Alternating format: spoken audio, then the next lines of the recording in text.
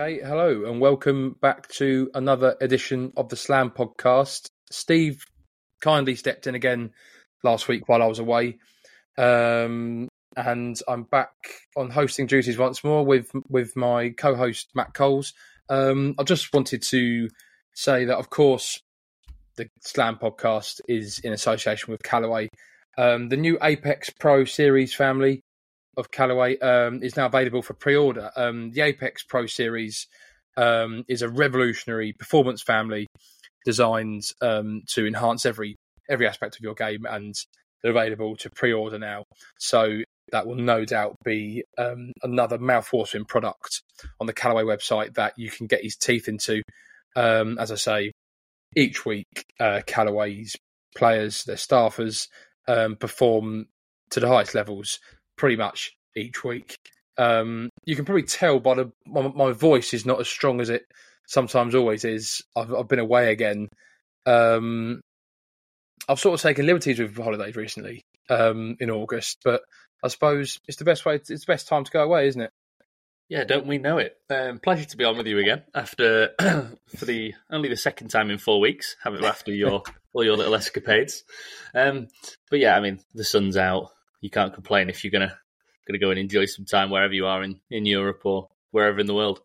Exactly, and we wanted to, although this will be out across the bank holiday Monday, we can't let down our listeners, can we? We can't ruin their bank holidays. If they woke up on Monday or looked on their phones throughout Monday and didn't see that there was a Slam podcast ready for them, God knows how they'd feel. Well, I mean, who wouldn't want to listen to our glorious and, dulcet tones every Monday or Tuesday afternoon? Yeah, I mean, if I was them, I would be very concerned, and I wouldn't know what to do with myself if they opened their whatever podcast platform they're on and didn't have an episode of the Slam. Following the conclusion of the FedEx Cup, we wanted to just sort of look back on the 2023 season and look ahead as well to what the 2024 season has in store. The 2023 season saw, a lot of big changes, a number of designated events added to the schedule, which requires the top 20 players in the Player Impact program supposedly to play in all of them, unless, of course, your name is Rory McIlroy. However, so the schedule saw a lot of changes, a lot of big prize purses that were up for grabs. Would you have any sort of personal highlights from the year that's just been? I mean, I think that the major thing that sort of sticks in the mind is probably because it's more recent, but Lucas Glover's come back, and obviously having to, I think he had to finish top 2 at the Wyndham to make it into the playoffs. Went and won, and then decided that, one win wasn't going to be enough. And then he went and won the FedEx St. Jude's, while beating Patrick Cantlay, who of course loves the playoffs, in a playoff. But yeah, I think that's sort of, for me, the feel good story of the year. And then looking into the women's side of things, the breakout of Lilia Vu as well. Of course, back to bookending the year with major championships at the Chevron and the AIG Women's Open. Did love when she had that interview at the end on the 18th green at Walton Heath. She said she lost confidence despite winning her first major at the Chevron. I lose confidence after my first tee shot, but that's a different story. But yeah, I'd say those two are probably my sort of feel good stories of the year. What about you? What would be your sort of moment of the year, or one you remember from the season? Yeah, well, I think a few of my memories of this year, or the standout moments, sort of they mostly rest with Jon Rahm. I think it's easy just to look back on the majors, isn't it? And remember what we saw there. But I feel like Jon Rahm's win at Augusta was so impressive and so sort of poignant with the memories of Seve as well. He had Jose Maria Olazabal there at the last green, congratulating him on his second major win, I should say. I thought that was very special. I think Jon Rahm's someone that recognises the history of the game, very much a historian, recognises his place in the game. So that was a big standout moment for me, I think. But also, the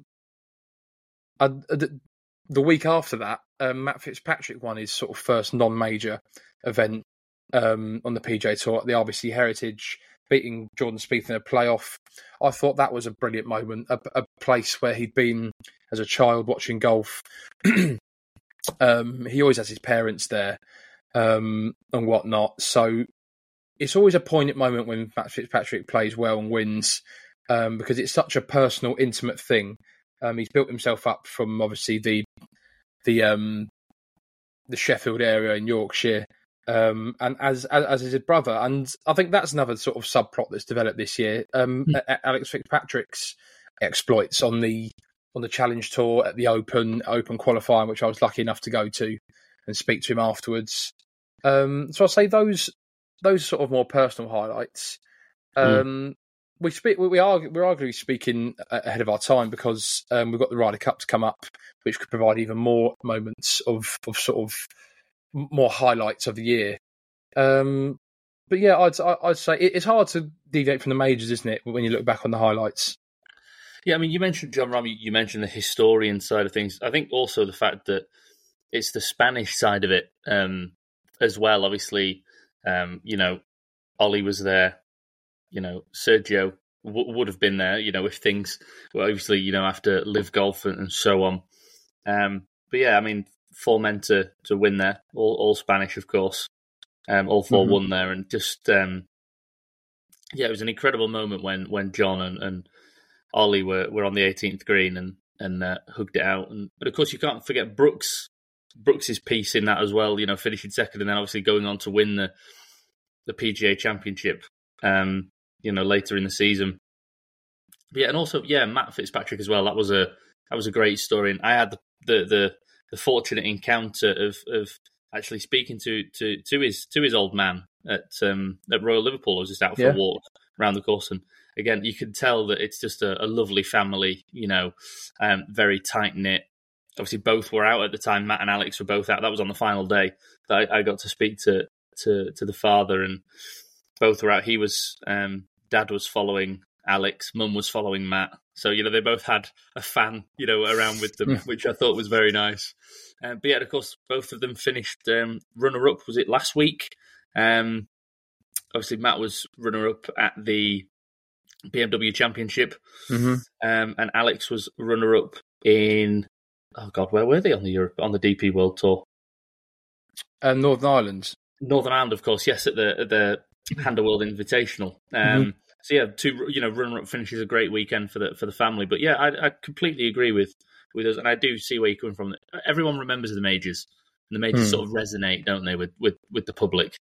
Yeah, and obviously Wyndham and Bryan as well, first time major winners for them. Very memorable years for those 2 players, and it was sort of a year of comebacks as well. You had Justin Rose returning to form at the 18T Pebble Beach Pro-Am.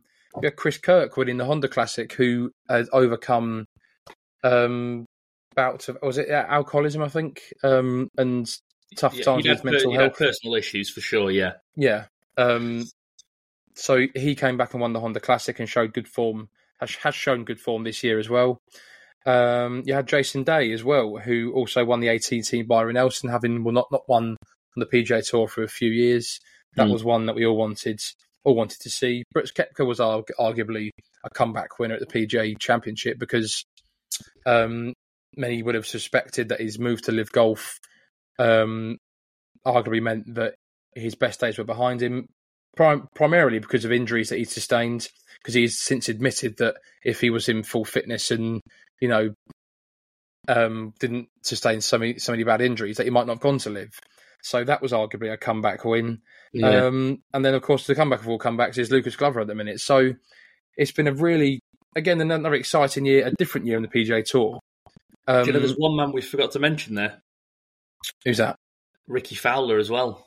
Yes, of course, yeah. Also winning the Rocket Mortgage. And that was a win, like you mentioned, like Jason Day's, it was a win that I think everyone sort of wanted to see. Ricky's was a win everybody wanted to see. It had been 4 years, I think, since he'd won on tour. That was an emotional moment, I think, for everyone in golf. really, when Ricky won that, because it showed that he was back. Yeah, he's playing his way back into the sort of the top 40, 30 players in the world. Shame he didn't make more of a fist of it in the final round of the US Open as well, isn't it? Yeah, after the it was both him and was it Colin Morikawa? Both shot 62 on the opening day. Schauffele, I think. Schauffele, sorry, yeah. He played Morikawa in the playoff, actually, at the Rocket Mortgage. I knew there was something there. Yeah. But yeah, 62 on the opening day just wasn't to be. But, he's shown that, obviously, we know he could perform in the majors. Runner-up at 3 of them, I think, and then 3rd at the Open or something like that. So he's shown he can do it. It's just getting over the line in that major. And I would not be surprised if he's able to continue this form. And he could be one of my picks for a major title next year. Yeah, certainly. He's a very popular figure, it seems, on the PGA Tour. And no doubt will be desperate for a place in the Ryder Cup team, primarily because he's such a sort of relatable, likeable person. I think he'll be quite versatile in the picks in that sense. But we've spoken about the Ryder Cup quite a bit recently. We'll focus on the PGA Tour. And next season, it was announced recently, the PGA Tour schedule for 2024. It's returning to a calendar year schedule for the first time since 2012. There's going to be 36 events, beginning with the opening drive at the Century Tournament of Champions and the Sony Open. There's going to be 8 signature events. I believe it's the new word for designated. 18 full field events and 5 additional events. One of the biggest changes was that the Pebble Beach Pro-Am is now a signature event that will feature 80 players. The signature events are the Century Tournament of Champions, the Pebble Beach Pro-Am, the Genesis Invitational, the Arnold Palmer Invitational, the RBC Heritage, the Wells Fargo Championship, the Memorial, and the Travellers. And 5 of those, so the Genesis, the Memorial, and the Arnold Palmer will all have 36-hole cuts. The other 5 won't have 36-hole cuts. Now, that's something that we've discussed before, but not maybe at length, about having no-cut events. And it's often the case at major championships, especially I feel like at this year's Open where we're there, as Harman was dominating, or as he was sort of building his lead on the Friday, it was more about who was going to make the cut than who was actually going to contend to win the Open. And although that's not the thing that we want to look at, it's still an interesting dynamic that is an integral part of professional golf. And something that has been thrown at LIV a lot is that LIV is not a meritocracy, in that you can come 48th out of 48 players and earn 120 grand. Well, that's what's going to happen. It won't be that many. It'll be more players at these no-cut events. But that is essentially what is going to be at these no-cut PGA Tour events. Now, there are obviously more dynamics, aren't there? For example, you earn your way into these no-cut PGA Tour events, whereas in LIV, you've signed the contract, you're part of the tour, so therefore you're guaranteed income each week. Whereas on the PGA Tour, with these no-cut events, you do have to earn your way. But it's still there is a crossover there, isn't there? The principle of not having a cut. For sure, yeah. And I noticed you deep dived into the Eddie Pepperell book there of having a go at Lee Westwood for his 48th place finish in his 100,000. But yeah, it's. I mean, so the fields are going to be, is it 70, 80, I think, for the no-cut events? So, and obviously we know that the top 50 who made it to the BMW Championship, they will all be assured of a place. I don't know necessarily, do they have to play in those events? I'm going to assume they probably do. No, I believe, having just read the schedule announced by the PGA Tour, I don't think it said anything about there being mandatory appearances. Right, okay. So I might be wrong, but I don't think I read that. Obviously, of course, they're the biggest events, the Genesis, the Arnold Palmer, and so on. They're the events that, apart from the majors and the players, and obviously then the playoffs at the end of the season, they're the tournaments you want to have on your CV at the end of your career, aren't they? You want to say you won, the Memorial, or that you won the Travellers, or whatever.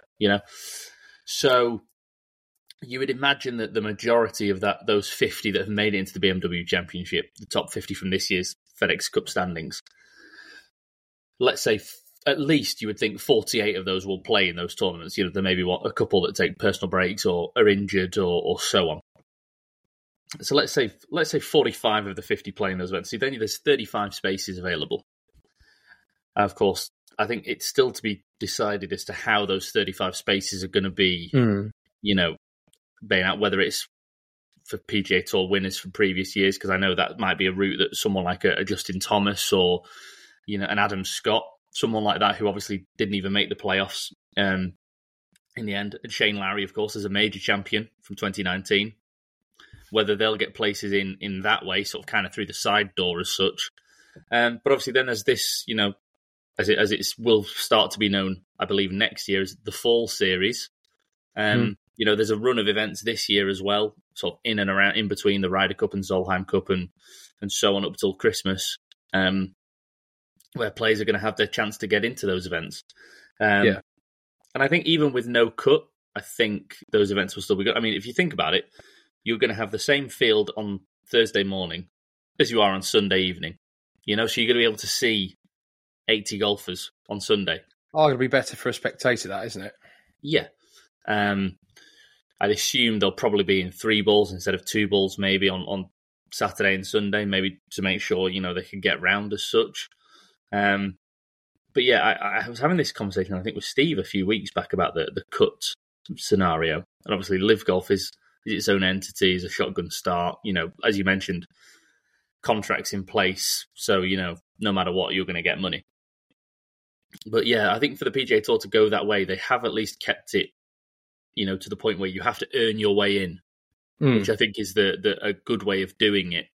But it will be interesting to see how those events go on next year. Obviously, we've got a while to wait before it happens.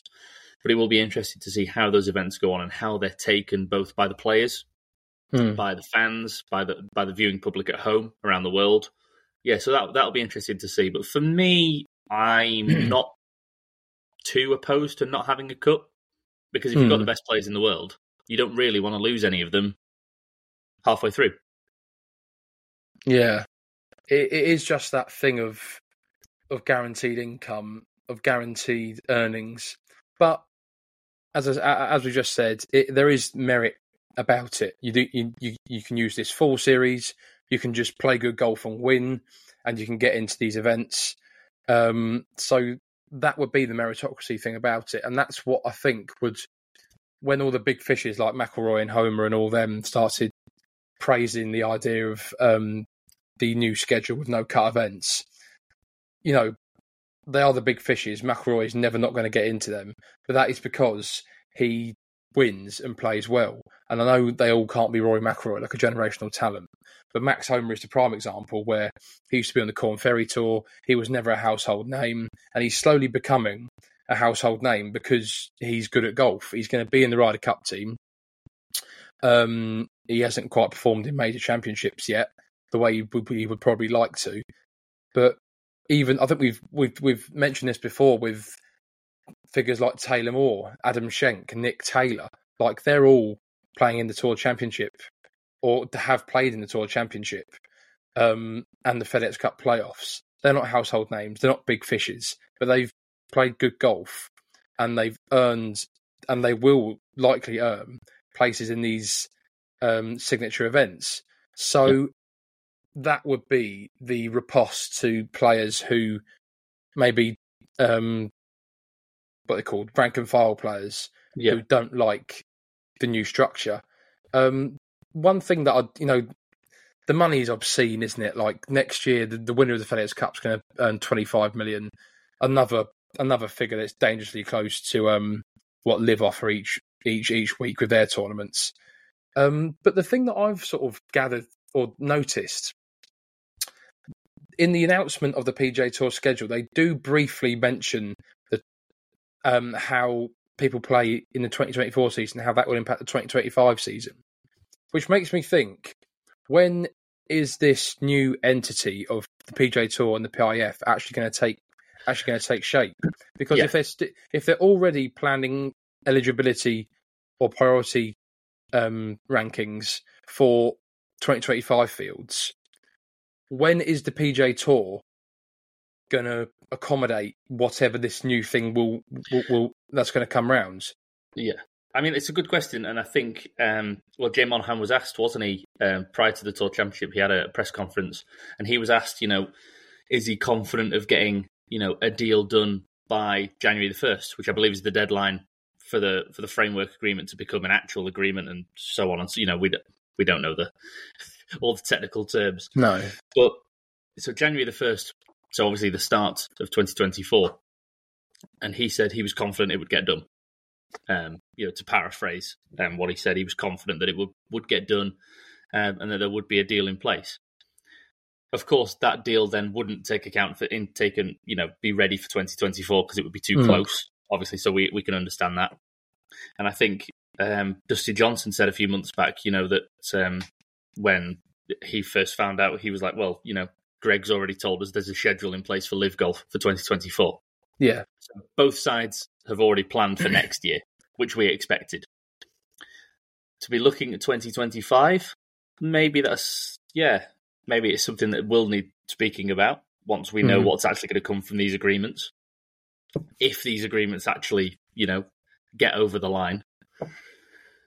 But maybe they're just maybe the PGA Tour have just said that in these documents about next year's schedule to be planning for 2025 as a sort of, possibly even as a sort of, well, even if you don't join us, we're ready. Yeah. We're prepared. I see. Because obviously that could change. We could be prepared for different outcomes in a way, maybe. Yes, exactly. So they're prepared if it doesn't happen.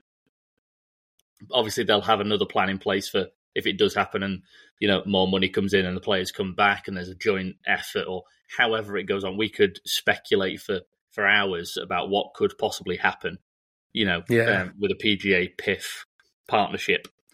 But yeah, so it could just be a case of they're just, covering their own backs to be prepared for 25 if they need to be. Another point I was trying to allude to then. So the prize money is increased again in 2024, and the winner of the FedEx Cup will get £25 million bonus, which is another significant increase from 2023. And say if there's a 2025 schedule, that's purely just exclusively a PGA Tour schedule and doesn't integrate any sort of live thing. I imagine they'll increase it again, won't they? They'll keep increasing prize money. So let's say 30, let's say for 25, yeah. Yeah, let's say for 25 it's 30 or 28 or something. When are these PGA Tour money reserves going to run out? Because Jay Monahan has already said they cannot compete with Liv on the PIF in a financial arms race, and maybe that perspective has now changed because now they're sort of in bed together. But still, the PGA Tour has been financially drained by increasing its prize money and the legal fees that they've needed to contend with Live Golf in the courts. Obviously, that's over now. However, that has still been a big financial burden. So my question would be to whoever is, when are the PGA Tour going to see the benefit of this PIF money? Because they are still draining their own financial resources with these gradual prize money increases. And we already know that they cannot continue to increase these prize purses. Yeah. For the next 5 or 10 years, because that's not sustainable. Yeah, no, I mean, I think you've got to look at, if you look at other tours as well, the DP World Tour is continuing to increase prize money, and I think they can do it in part because of, an increase in fans coming through the gates and maybe a slight increase in ticket prices and so on. So there'll be some sort of, perpetual funding coming in via that route. But I do completely agree that it can't be too long, and there was talk of, well, where's this money been before the PGA Tour, and it's only since Liv and PIF come out that they were like, oh, right, well, we could actually fund this, So there was talk of that when the sort of the signature events were first announced, quite a few months ago now, that before the entire schedule was brought out. But I do completely agree that it can't be too long before those reserves are completely gone. Or maybe not completely gone, but starting to dwindle. And yeah, I think that's where the agreement definitely comes in. And of course, the talk was that the Live Golf sort of schedule, if it was to come in, sort of the PGA Tour would maybe be truncated a little bit, and the Live Golf would come in the autumn or the fall. So you'd have the players trying to qualify for the signature events and playing in the fall series, while you'd have Live Golf still going on at the same time, or however it was going to be. And that seems like the obvious route if the schedule stays as a calendar year schedule on the PGA Tour, with the sort of playoffs ending in late August, as they have done this year, to then have that September to December run for Live Golf, if they're going to allow the players back. But again, yeah, how long can they last with not a lack of funds, but a severe drop in funds compared to PIF? Yeah, it's a question that obviously we don't know, but I can't imagine it being too long. Won't be too many years. I mean, one thing that I didn't like about last year, or this year's schedule, and now next year's schedule again, is, well, a couple of things really, because it would be so easy just to put a signature event in Europe. Like, I know technically they've got a co-sanctioned event with the Scottish Open, but they've put on their announcement, when they announced it, they wrote down that they've got 2 events in Scotland, and one's a co-sanctioned event with the DP World Tour at the Scottish Open, and one's the Open, but just because it's in Troon. Do you know what I mean? Like, I think that's not indicative. This isn't my criticism here. I don't think is indicative of the strategic alliance. However, you could easily have. Well, I say easily. I don't know, do I? But let's make the Irish Open a signature event. Like, that's at Royal County Down next year. Let's make the Belfry. I don't know, not maybe not the Belfry, but maybe. Yeah. What you could start with is you've got the 5 Rolex Series events. Why not co-sanction those, perhaps, and make and so you've got the Abu Dhabi Championship, the DP World Tour Championship, the Genesis Scottish Open, the BMW PGA Championship, and one other, which I can't remember. Of course, there's 2 in Dubai, sorry. So it's, one in Abu Dhabi, 2 in Dubai, Scotland, and England. And then, why not maybe co-sanction those and get, maybe... Well, as you mentioned, there's 5, how were they described? 5 additional events. Yeah? Make those 5 events co-sanction those with the Rolex Series on the DP World Tour. Collate the prize fund together for those 5 and make them sort of mini majors. It's probably the wrong way of describing it, but akin to the Players Championship, and obviously the BMW PGA is the flagship event of the DP World Tour. And then imagine the fields you'd have in those those tournaments. Let's stick a £20 million prize fund on the Irish Open or something. Let's do that, or the Scottish Open, or I don't know, the Spanish Open or something. Yeah, because the Spanish Open next year, I'd seen is that the Andalusia Masters is at Real Club Soto Grande, and I've got a bit of bias there because I was lucky enough to go there earlier this year. That's an amazing golf course, an amazing event. Let's stick 20 million on that. Let's see some benefits for the DP World Tour in a strategic alliance, and let's see the PGA Tour sort of branch out and get people playing in Europe.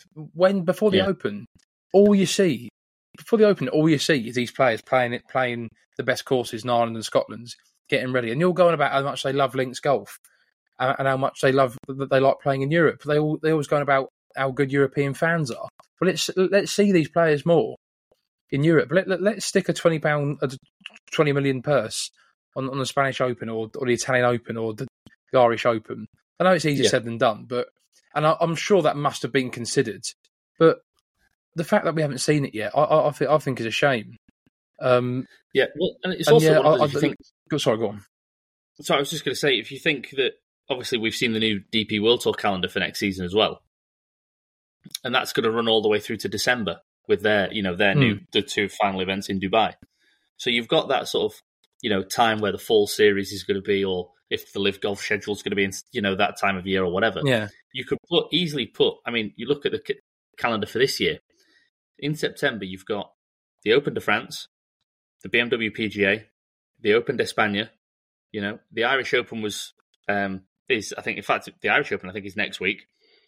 So you've got 4 events, 4 national opens that you could throw in. Obviously, the Italian Open was moved further earlier in the season because of the Ryder Cup being at Marco Simone this year. But the Italian Open will be in that sort of area as well. So you could make that. So the FedEx Cup playoffs have finished end of August, and then you've got, let's say, in 5-week spell of Irish Open, French Open, BMW PGA, Spanish Open, Italian Open. Right? Make those massive events, because they all used to be Rolex Series events as well. Some still are, but they all used to be or have been bigger, and to use the phrase again, elevated events on the DP World Tour and formerly European Tour. So use them, and then obviously then you can have more of the PGA Tour players then possibly featuring in the new playoff system that the DP World Tour will have in November and December. Yeah.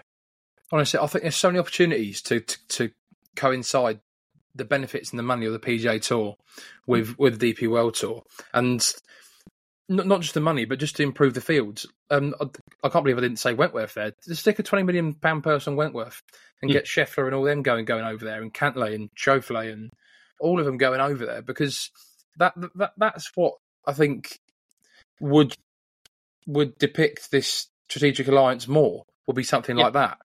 What I find slightly hypocritical and slightly baffling about it is, well, not baffling because it's obvious, like all these players that didn't go to Live that say they don't play for money, they just play for trophies, yet a lot of them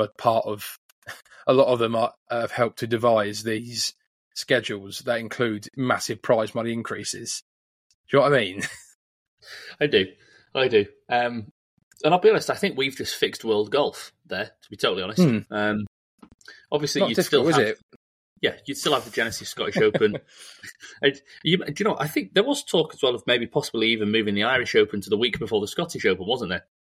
Playing it on a proper links course, and then you've got Irish Open, Scottish Open, and then the Open in a 3-week spell.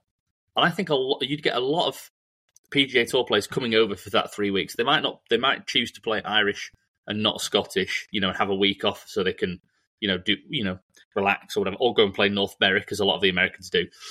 But you could have that little 3-week run in the middle of summer, and then come back for the PGA Tour FedEx Cup playoffs, and then you come back to Europe for that run, as we've just said, of BMW PGA at Wentworth, Open de France at, of course, Le Golf National, which hosted the Ryder Cup, Italian Open at Marco Simone, which is hosting the Ryder Cup.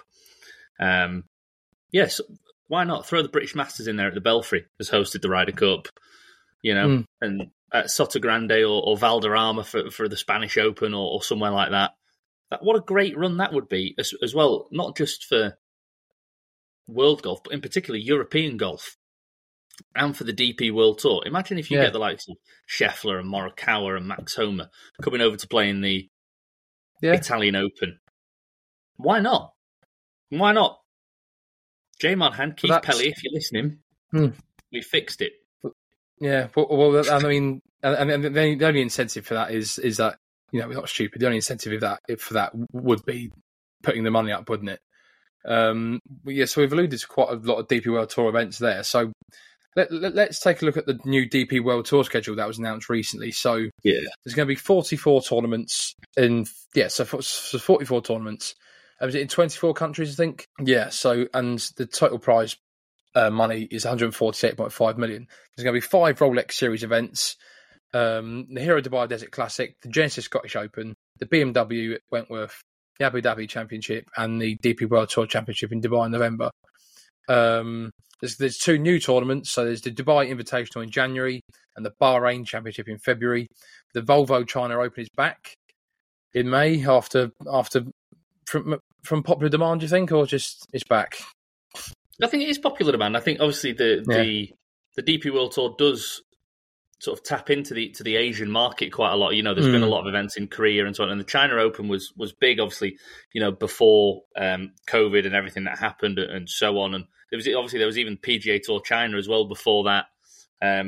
So yeah, I think that'll be a good event and a big event to bring back to that part of the world, and a big market in terms of golf as well. Yeah. So in phase 1, we've got 5 global swings for you to remember. So there's the opening swing, the international swing, the Asian, the European, and the closing. I quite like that each swing has an individual champion, so you can win 200,000, which I think is a really good thing, to be fair. And the winners of these swings, they can get into the Rolex Series events. So do you want to just clarify that? So does each individual winner get into? Is it the BMW? Yes, the Scottish Open and another one. Yes, so the leading member, obviously, again, and all these will be not otherwise exempt. And I'm not going to keep saying that but yes, the leading member on the list from the opening swing qualifies for the Dubai Desert Classic.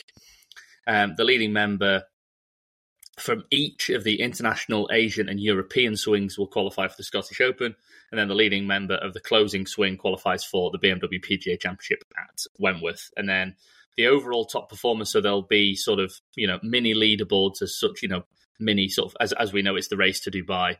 So there'll be mini ones for each of the swings, but then there'll be one for the entirety of phase 1 in the global swings, and then the top 10 performers from that, obviously again not otherwise exempt, will qualify for phase 2 of the season into the back 9.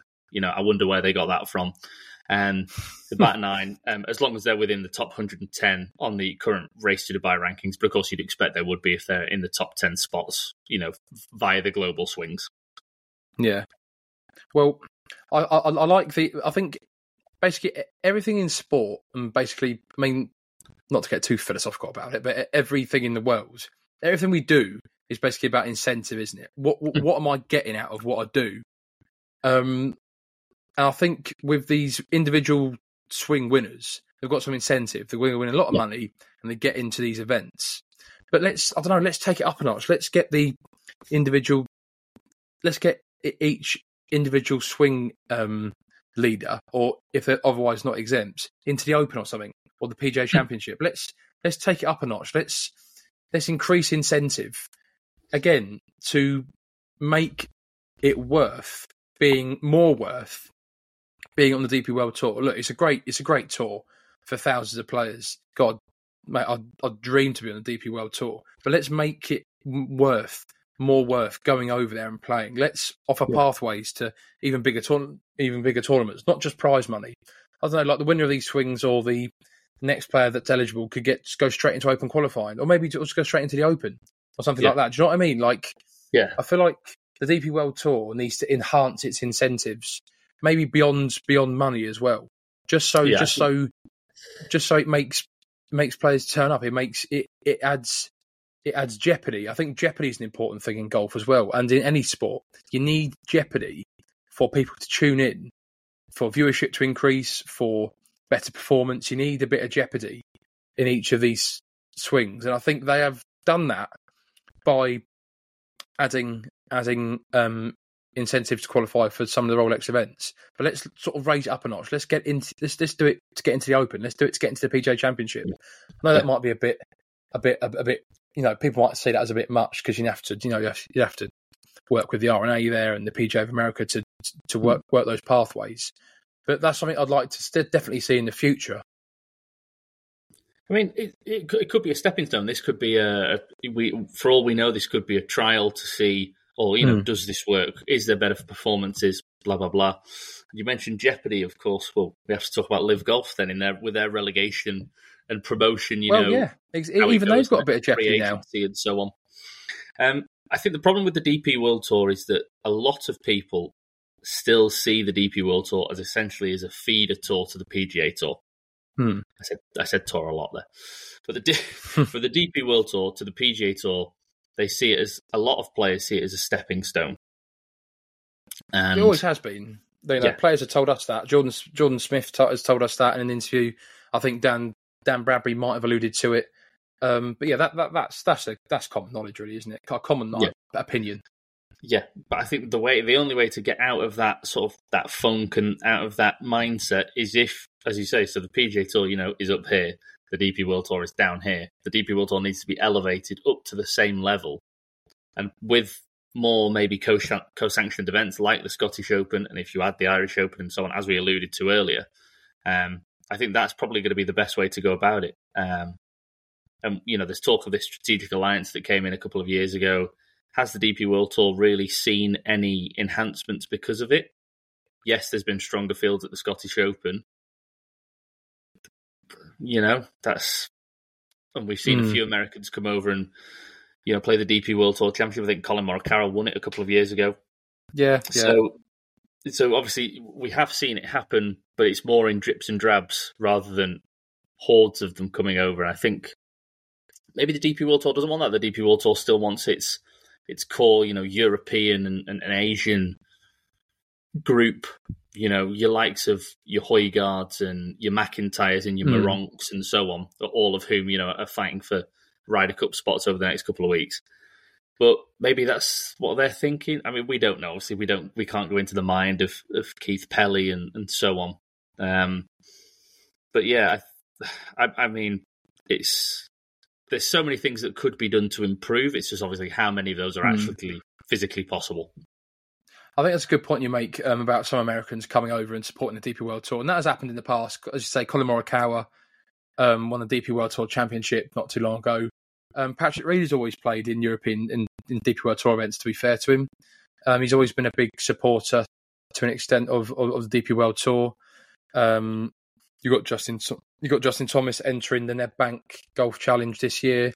Will Zalatoris committed to an event in South Africa last year, I think, but maybe injury prevented him from playing. I can't remember. Yeah, I apologise if I got that wrong. For a while, hasn't he? Yeah. I apologise if I got that wrong, but Will Zalatoris also did commit to an event in South Africa. So you do get it, but as you say, you do get it in dribs and drabs. In terms of the actual schedule, I do like that they're thinking outside the box with these swings. It sort of allows the players to plan their years a bit more as each swing is separated throughout the schedule. So I do like that they're trying something different. I like the marketing of it. Each sort of swing on the schedule has got its own colour. I think they're trying to make it mean more, and that's what I was alluding to then. I think they are going in the right direction of trying to make these swings, these events mean more. And it doesn't just need to be money. They can offer exemptions for the Rolex Series events. So yeah, that's how I feel about the schedule so far. I mean, I think I like the colours. I like the marketing of it. I like the fact that they're trying something different with the swings. Would you disagree with that? Agree with that?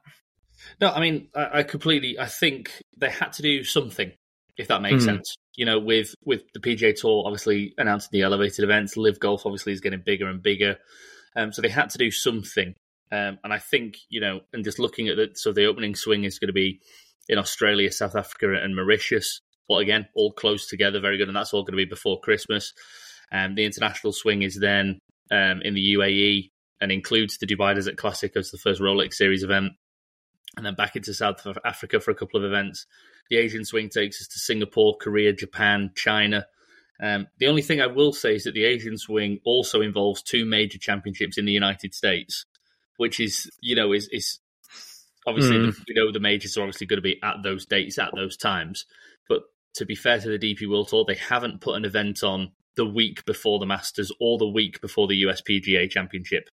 So, there is a gap. If, for instance, you're playing in the Volvo China Open, you've then got 11 days from the Sunday of the China Open to the Thursday of the PGA Championship. So they have thought about it and there's time for that. Yeah. But my favourite, and as we alluded to earlier, about possibly making them bigger and bigger events, if you look at the back nine, which is the second phase after the swings that have completed, and the back nine is the British Masters at the Belfry, as I mentioned, Ryder Cup venue. The European Masters in Crans-sur-Sierre in Switzerland. I mean, we've seen the views that from that golf course. Incredible place. Horizon Irish Open at County Down, as you mentioned. what a golf course. The BMW PGA at Wentworth, major status. The Open de España.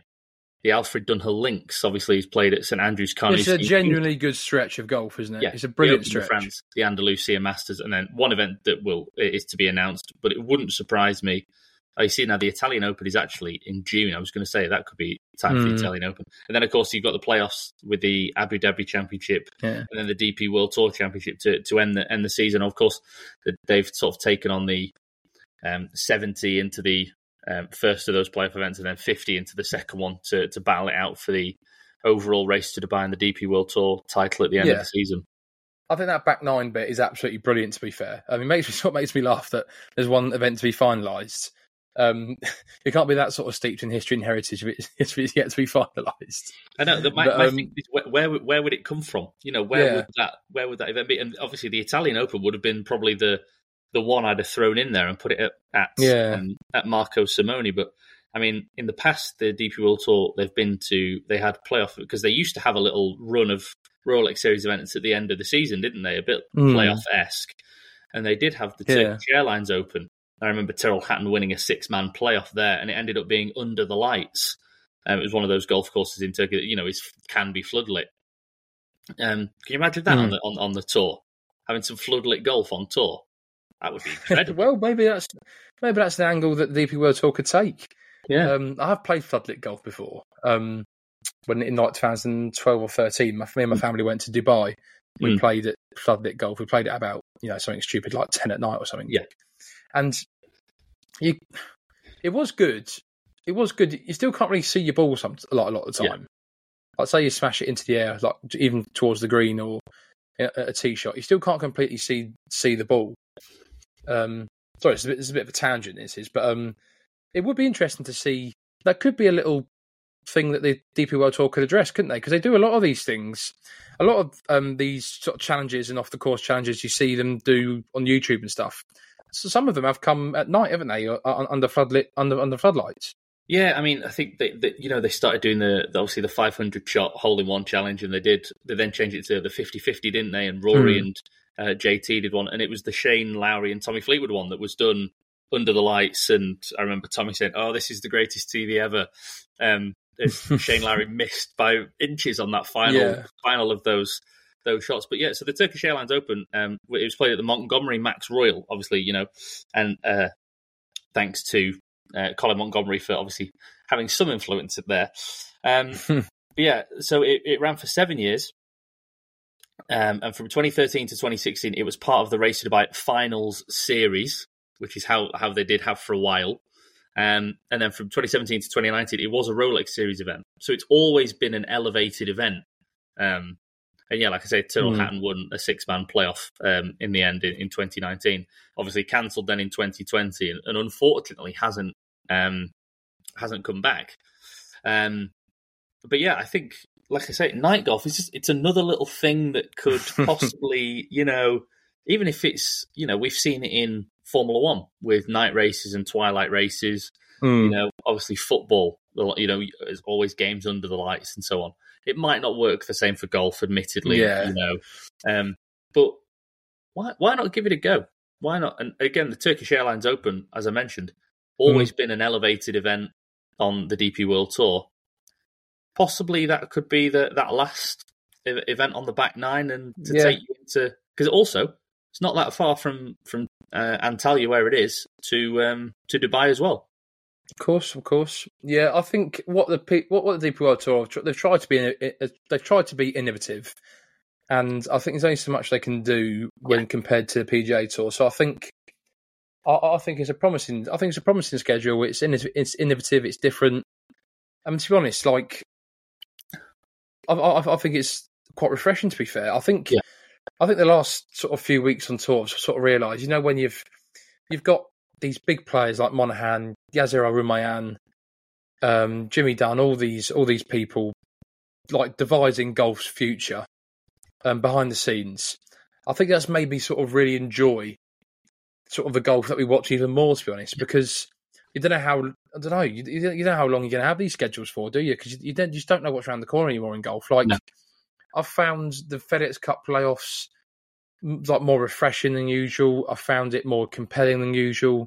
I think just because we've had a bit of silence about all the PIF and PGA Tour negotiations recently, I think the absence of that has just been nice. Like, the focus has been on the golf. Yeah. Like the focus is back on the golf, and honestly, like the thought of all these suits, amazing. And the thoughts of all these sort of suits devising playing with golf's future, playing with billions and millions of dollars. It's just nice that that's all taken a back seat and we can enjoy a bit of golf, and even more so with the Ryder Cup coming up as well. Do you know what I mean? Like, completely. It's just been refreshing. Yeah, and one thing I'll also say about the DP World Tour schedule for next season is, of course, I think you wrote a story either yesterday or the day before. Obviously, JT put on his Instagram story about the mileage he'd covered over the last season. Go and check it out on our website. It's an incredible story, and it's an incredible number of miles in the end. It's whatever you think it is, it's a lot more. But obviously, for the way that the DP World Tour have sort of arranged their season, obviously you've got the majors, which will include a bit more travel. But you've got, like I mentioned, that first swing. You've got Australia, South Africa, and Mauritius. Not too much travel involved. Obviously, it's going to take a lot of Europeans to get down there. But then you've got a run in the United Arab Emirates and Bahrain, Kenya, and South Africa. So again, all still relatively close to each other. And then you've got Singapore, South Korea, Japan, China. And then you come to Europe and you've got Belgium, Germany, Sweden, the Netherlands, Italy, and then back to Germany again. And then even on that back nine, England, Switzerland, Northern Ireland, England, Spain, Scotland, France, Spain, and hopefully Turkey, as we just said. But again, they're trying to minimise travel. I think there's been a bit of that, because obviously there's always the talk of, airfare and climate change and global emissions and so on. And I think that's a very good thing that they've tried to possibly look into. I might be completely going over the top of what their plans are. Well, it surprised me. But it's, but that's it looks good as well, because you've just got, all right, well, I could go out for 4 weeks and play, Singapore, Korea, Japan, China, and then I could come back and I'll take a few weeks off before then playing in the European swing, So I think it's a great idea, that this schedule, and it's one that I think could definitely work for the DP World Tour moving forward, depending on allegiances and partnerships and so on. Yeah, I honestly couldn't agree more. I think they're being quite resourceful and really trying to be just be innovative and be different, and hopefully, I honestly think that. I know some people might disagree and bash it, and we'd like to hear your comments, to be fair, about it. But I think I couldn't have a go at that schedule, in my opinion. I know there's some events to be finalised and whatnot. There's still venues and things to be worked out, but it's the same with the PGA Tour. There's a couple of things on the PGA Tour that haven't been sorted out yet as well, in terms of sponsors, in terms of venues. So I mean, we've looked back, we've looked forward to next year's schedules. Yeah, we dove quite deep there, didn't we? I know, yeah. I mean, it's obviously it's been an epic year of golf, and as you mentioned, John Rahm winning, for under the Spanish flag at Augusta. As I mentioned, Lucas Glover and his comeback, and we talked about Ricky Fowler and so on. Victor Hovland's incredible 61 at Olympia Fields just a couple of weeks ago. We've had the conclusion of the FedEx Cup. We've now got the Solheim Cup, the Ryder Cup to look forward to. And then, of course, into this fall series where, players are going to be looking to try and, step up to try and make next season's signature events. So you could say that the calendar is, we've sort of got to the end of the 2023 season of, the major tournaments and the big events and that, but there's still a hell of a lot to play for over the last 3-4 months of the year. Certainly. There's plenty to play for, plenty of ramifications for next year. And of course, we'll have the Ryder Cup and the Solheim Cup to report on soon, which everyone is looking forward to. Oh, for sure. I think we can call it a day, to be fair there, mate. Yeah, why not? It's bank holiday. I don't, of course it is, yeah. I don't think I've got any more holidays booked for next week, so I think I'll be joining you again. Oh, well, I shall look forward to it, sir. Two in a row, I am blessed. I know. It's not common these days anymore, is it? No, it's been alternating between yourself and Steve every week for the last month or so. So, yeah, it'd be lovely to have some consistency back on the pod. I know. That's what we need. Okay, cheers, Matt. Yeah, been a pleasure. I'll speak to you next week.